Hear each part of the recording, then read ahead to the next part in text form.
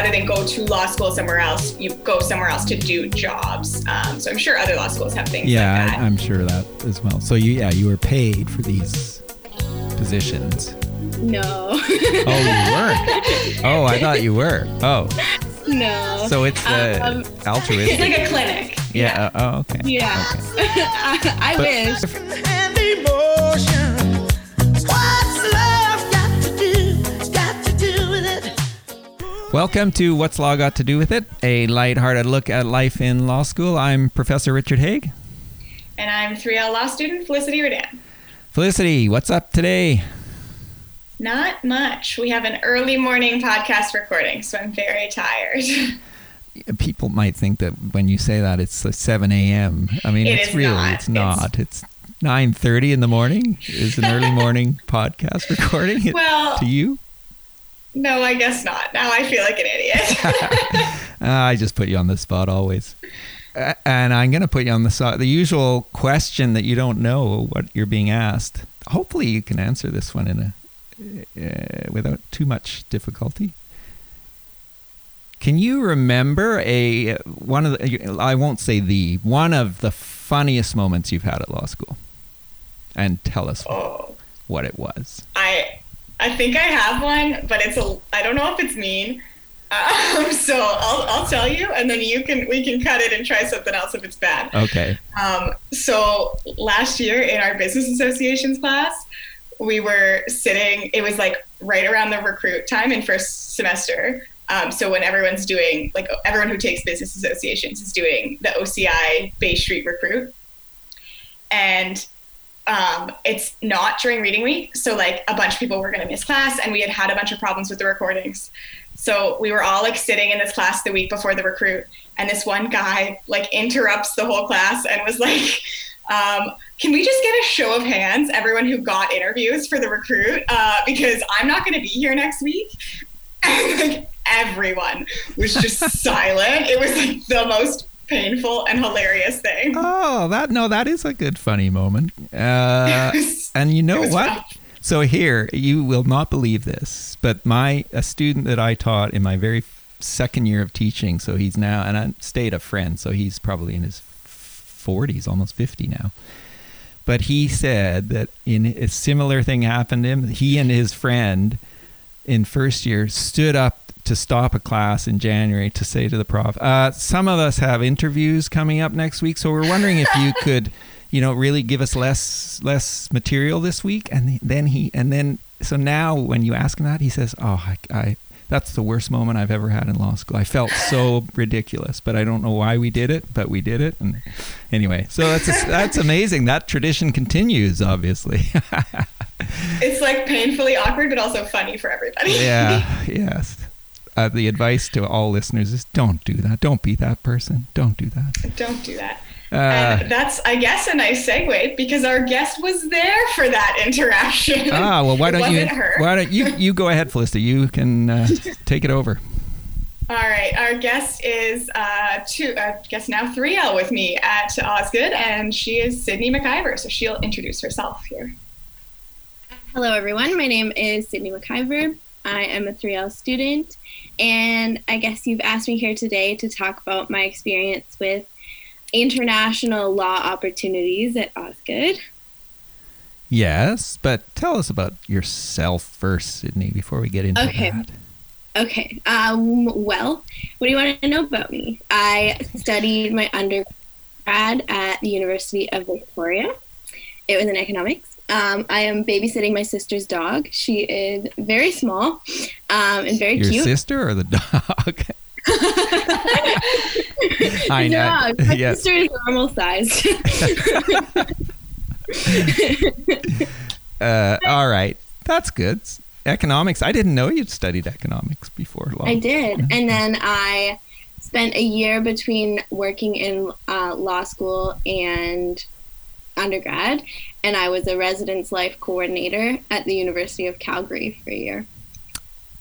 Okay. Completely unrelated to either economics or law. Right. Or Victoria. Yeah. Yeah. Sydney, you know the drill. What's a favorite TV, radio, podcast, movie, whatever that relates to law that you... Okay, so I thought about this, and I thought, like, I don't know what your goal is with this question, but my thought is it gives people... What are you doing here, Richard? I know. What the hell? No, my thought is it gives people content to explore. So I was thinking, what could I say that's new and different that no one said before? And like a true theater kid at heart, I thought of a play that I've seen. Ah, okay. And it's called What the Constitution Means to Me. And it's a Broadway play that I saw in New York on Broadway. And it's basically a play about this woman. The concept is bizarre. It's a one-woman play. I do not know how this play got to Broadway. It's amazing, but just the concept is ridiculous. So it's a one-woman play. The woman used to go around and debate about the Constitution when she was a kid for scholarship money. And the play is basically her like kind of coming in and out of those debates and like reflecting on like what she thought the Constitution was as a kid, what she thinks about it now, like basically given that the Constitution doesn't protect women or minorities or the American Constitution, of course, and kind of reflecting on it now. So it's a great play, but I didn't think that I would like it as much as I did. A few years ago, I was thinking about the Constitution for various reasons. And I thought it would be interesting to go back and see what my 15-year-old self loved so much about this document, because I did. I loved it. I was a zealot. I was a true believer. So I called my mom. I asked her to send me the speech. She had thrown it away. So I thought what I would do is resurrect the speech and the contest based on what I remember about myself at 15. With a one-woman play, it's so hard to keep it like fresh and entertaining. But yeah, that was my... Well, that is unique. No one will ever come with that as an idea, which is great. But Nor you're am right. I sure that anyone can actually see the Well, play. I know. So your initial concern is, why do we ask this question? Then you say, well, maybe it'll help broaden people's horizons. And then you give us a play that no one is ever going to be able to see. Well, one day maybe. Maybe. If they come to Toronto, or if they do it by Zoom, I guess. Well, I think I found out about it through a different podcast, actually. So there you go. I'm just bringing it back full circle. No, that was good. And we will, there's no way I'll be able to get a clip of that for this podcast, but we'll figure something out. I have heard her on the radio talk about that play, actually. You're right. Or, yeah, so I did know of it. Maybe instead of a clip, Richard, you could just talk about what the Constitution means to you. To me, yeah. She is supposed to be really good. So, yeah. All right, Sydney, you alluded earlier to why we are having you here, which is not just because we want to chat with you, but you have had an international experience as an exchange or transfer or exchange program, I guess it would be. So yes, you need to enlighten the listeners about that, if you could. Sure. So I've actually had a couple international experiences, not to brag. So in my first year summer, I actually worked at World Bank Group in Washington, D.C. So that was my first sort of exposure to international law, not quite as far. And then last spring or winter, depending on where you are in the world and how you define it. In UVic, we called it the spring semester, but here I know they call it the winter semester. And I think if there's anything to define the difference between Toronto and Victoria, it's that. That's great. I like that. You're right. So I went to The Hague in the Netherlands, and I was working at the residual mechanism for international criminal tribunals, which is essentially for the non-nerds out there. It's the most bureaucratic name you could have. It's basically what's left over of the Rwanda tribunal and the Yugoslavia tribunal, and there's still one in Tanzania for the Rwanda one, and then there's still this one which it does most of the Yugoslavia work in The Hague. So that is where I worked. And I'm also doing an international law moot. So there you go. So, wow. So on both of these sojourns, were you basically you got the job as a law student, do you think? Even the first one? I know so. Yes, absolutely. So the World Bank internship was set up as a partnership through Osgood. And it's actually funded through the Osgood Student Internship Program. So they only take, they take 2 law student interns. So they take one from Western and one from Osgood. And the one from Osgood is actually funded by the Business Osgood Student Internship Program, funded by McCarthy's.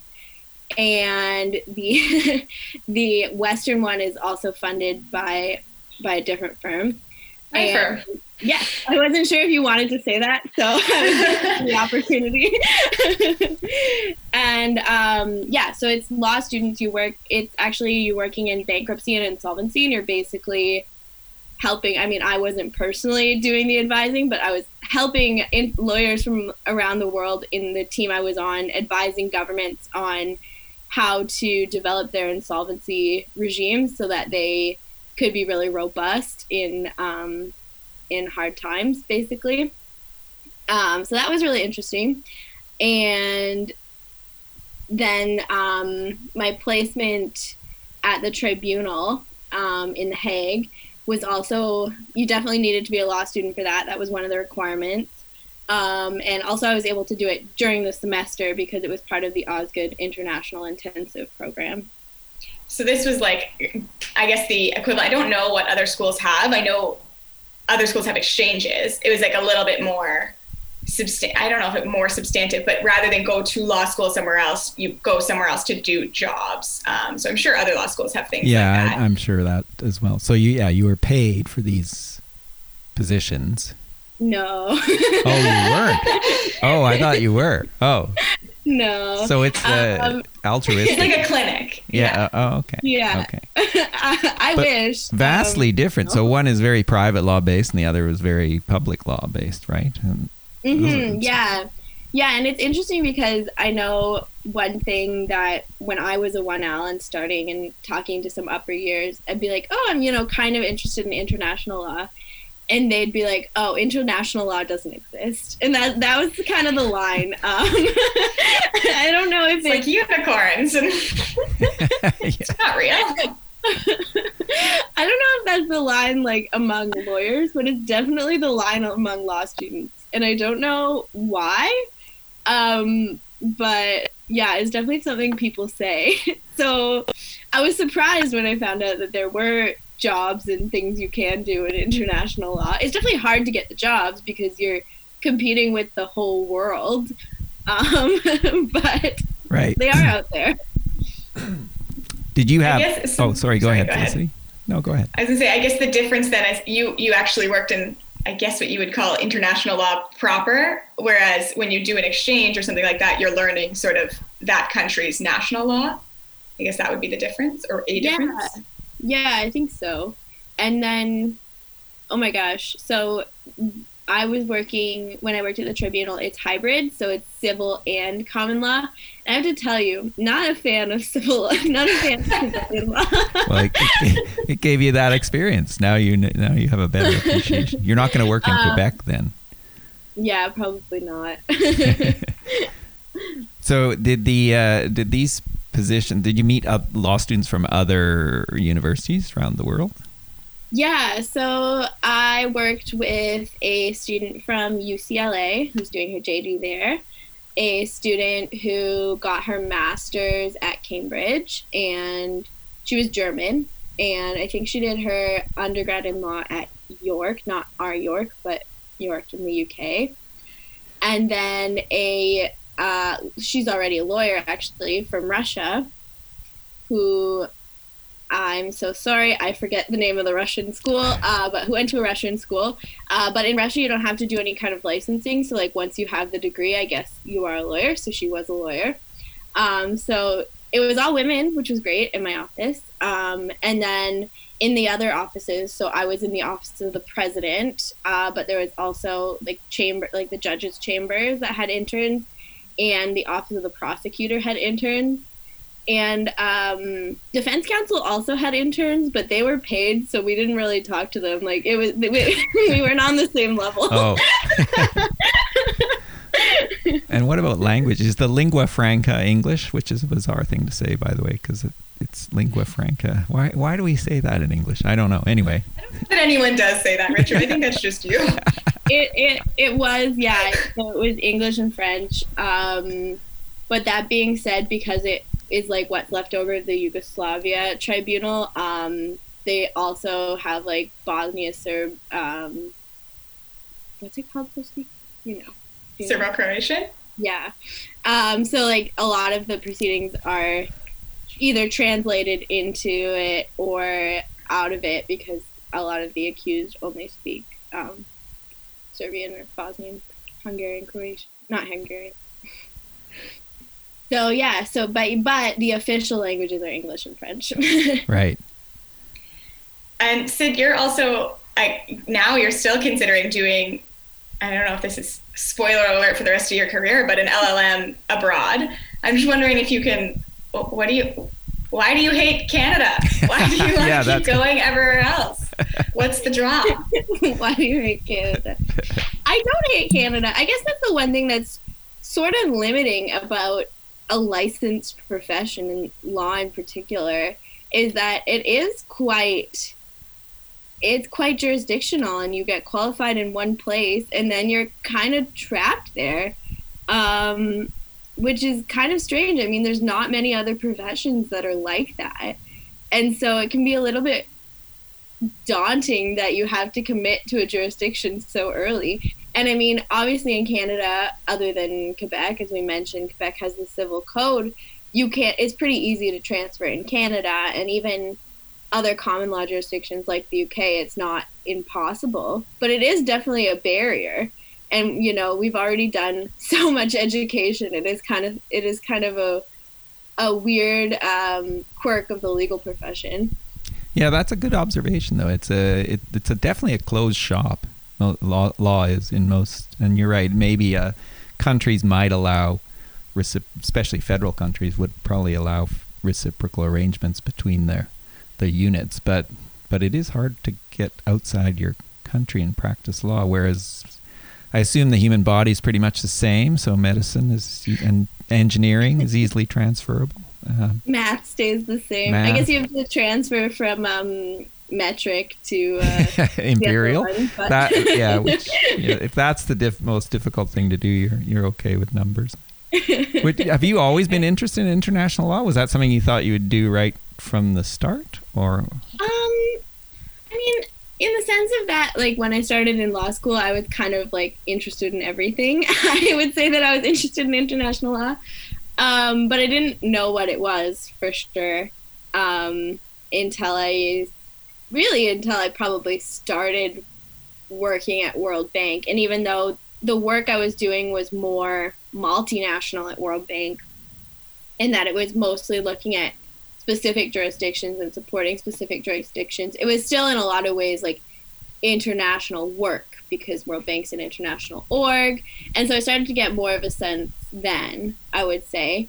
And I guess the thing that's kind of, I just find international law like so bizarre, because, you know, it's the world, but it's like, because all states have their own sovereignty, it's so haphazard in a sense.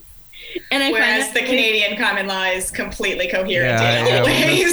How does that change anything? It is common law in a sense. I mean, customary international law, that's kind of what it is. It's kind of the common law of the international world.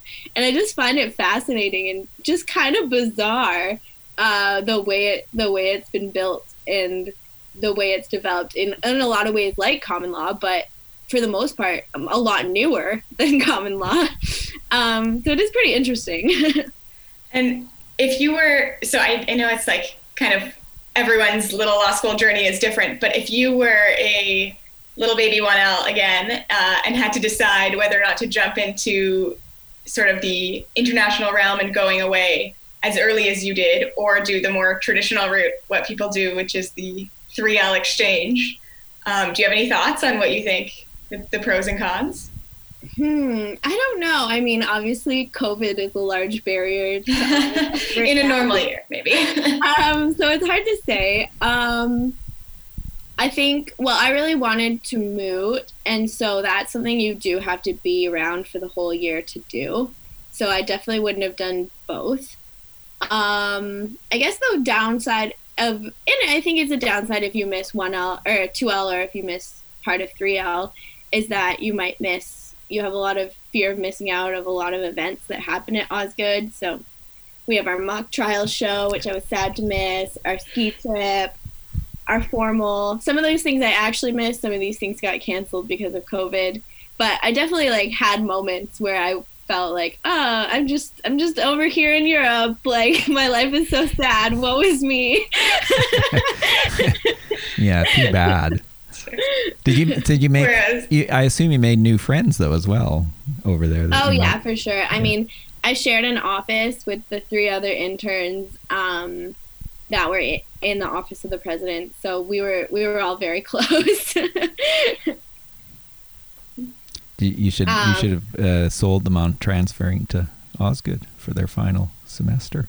Yeah, definitely my UCLA friend didn't want to do that because the money she makes in America is like, I just can't sell her. I can't sell her on Canada. It's a real pay cut she has to take. It's also a heavy tuition cut, but yeah, you're right. Yeah, the net. I think the net might be okay, actually. Yeah, I didn't think about reaching it that way, but maybe I will. Might be a little late. We're both halfway through 3L now. Yes, that's right. And the European, well, the 2 Europeans, they were done school, and they were like, they want to be international lawyers. So one is doing arbitration now at a firm in Brussels, and like international arbitration, and the other is, I think she's like, the problem with actually working in an international org and like actually breaking into the profession is most people who did it just interned for years and years until the position opened up. And so I think that's what the Russian lawyer is doing, is she's just trying to do another internship and another internship until a job opens. But it's definitely not a hot job market, I'll tell you that. So unless you're super into international law, stick to the exchange. Well, I was going to say, what advice would you give to somebody who's entering law school who really does sort of think about international law or had in mind working internationally? Is there something you'd tell them? Well, if they're already at Osgood, No, they're not in law school at all. Okay. Well, I would say if there's somewhere specifically where you want to practice, realistically, it's probably better to go to law school there because it is a bit of a burden to transfer. If you just have a rough idea and you think probably a common law country would be okay, then I think Osgood or Canadian common law schools would still be a pretty excellent option. And at least Osgood, I know, has a very good reputation internationally. So it's definitely not going to be a problem. I'm just selling people on Osgood now. Yeah, not U of T. U of T is a terrible reputation. Don't go there. But I would say, yeah, I think if there's somewhere that you absolutely want to be and you know that, it is probably better to go to law school there because of the jurisdictional issue. And if not, just come flail with the rest of us. But that being said, like a lot of places, law is an undergrad too. So it's the barriers to entry are at getting a job as opposed to at getting into school. Whereas in Canada, for the most part, the barrier is actually getting into school and getting a job. I mean, Osgood has a 96% placement rate in non-COVID years. So that's where that's where the bottleneck is. So I guess there's a bit more of a risk in going to school and getting that education, in the sense that the jobs aren't, there's probably not like a organized formal recruit where firms are just lining up to hire you. Right. In the same sense. No, it's a different process entirely, but spoken like a true economist, by the way, that whole barriers to entry and percentage of jobs or percentage of students who get jobs. It's yeah. what I expect. That's what I expected to hear from you. My economist background is showing. Felicity, do you want to ask the last question? I usually give you the last question, I think. I know you always do, and it's so much pressure. I have nothing else to ask Sydney. She's told us everything. I thought you had a standard. You were going to develop a standard last question. Well, right? I should do that. That would make this easier. I haven't done that yet. That's what an economist would Why don't do. I tell you, Richard, I know you wanted tea on Felicity. So why don't I tell you about the first time I ever met her? Oh, perfect. Okay. I don't like this question. No, this is good. The more I know about my co-host, the better. So for those of you who don't know, Felicity is my best friend in law school. That's on this podcast, nepotism only. And the first time I met her was during O Week, and she was sitting on, there's these chairs in our main hall in Gowlings Hall. I haven't seen them in about a year, but they're still there, I presume. And she was sitting there, and I sat down and started talking to her. And I don't even remember what we were talking about. I just remember thinking, this is the most confident woman I've ever met. I was clearly full of it, because I don't remember any of this. Oh, wow. Well, obviously I didn't make as much of an impression on you. But you weren't turned away by the overly confident. No, I loved Felicity. it. Oh, I was okay. This is someone I need to be friends with. I wasn't up there saying, show of hands. Who is Right. doing an interview. No, that, yes. That if they'd asked that first day, you might have stood up and said that. But luckily, you. I hope not. We're I like to think a simple farmer's daughter. Did you grow up on a farm? I did. And then all of our listeners are getting such a picture of me as a person. That's great. No, that's a good. I like that, Sydney. Thank you. That's a good way. That's a good way to end it. Okay. Easy with the shade, Richard. Sydney, thank you so much for enlightening us about your international law experience, and we'll hope to have you back, maybe to talk about what other things can we talk about? Mental health. Yeah, let's do that. We can just talk about Felicity more, honestly. No. What? It's my very favorite topic. You've already mentioned she's confident. There's just no need to add to that.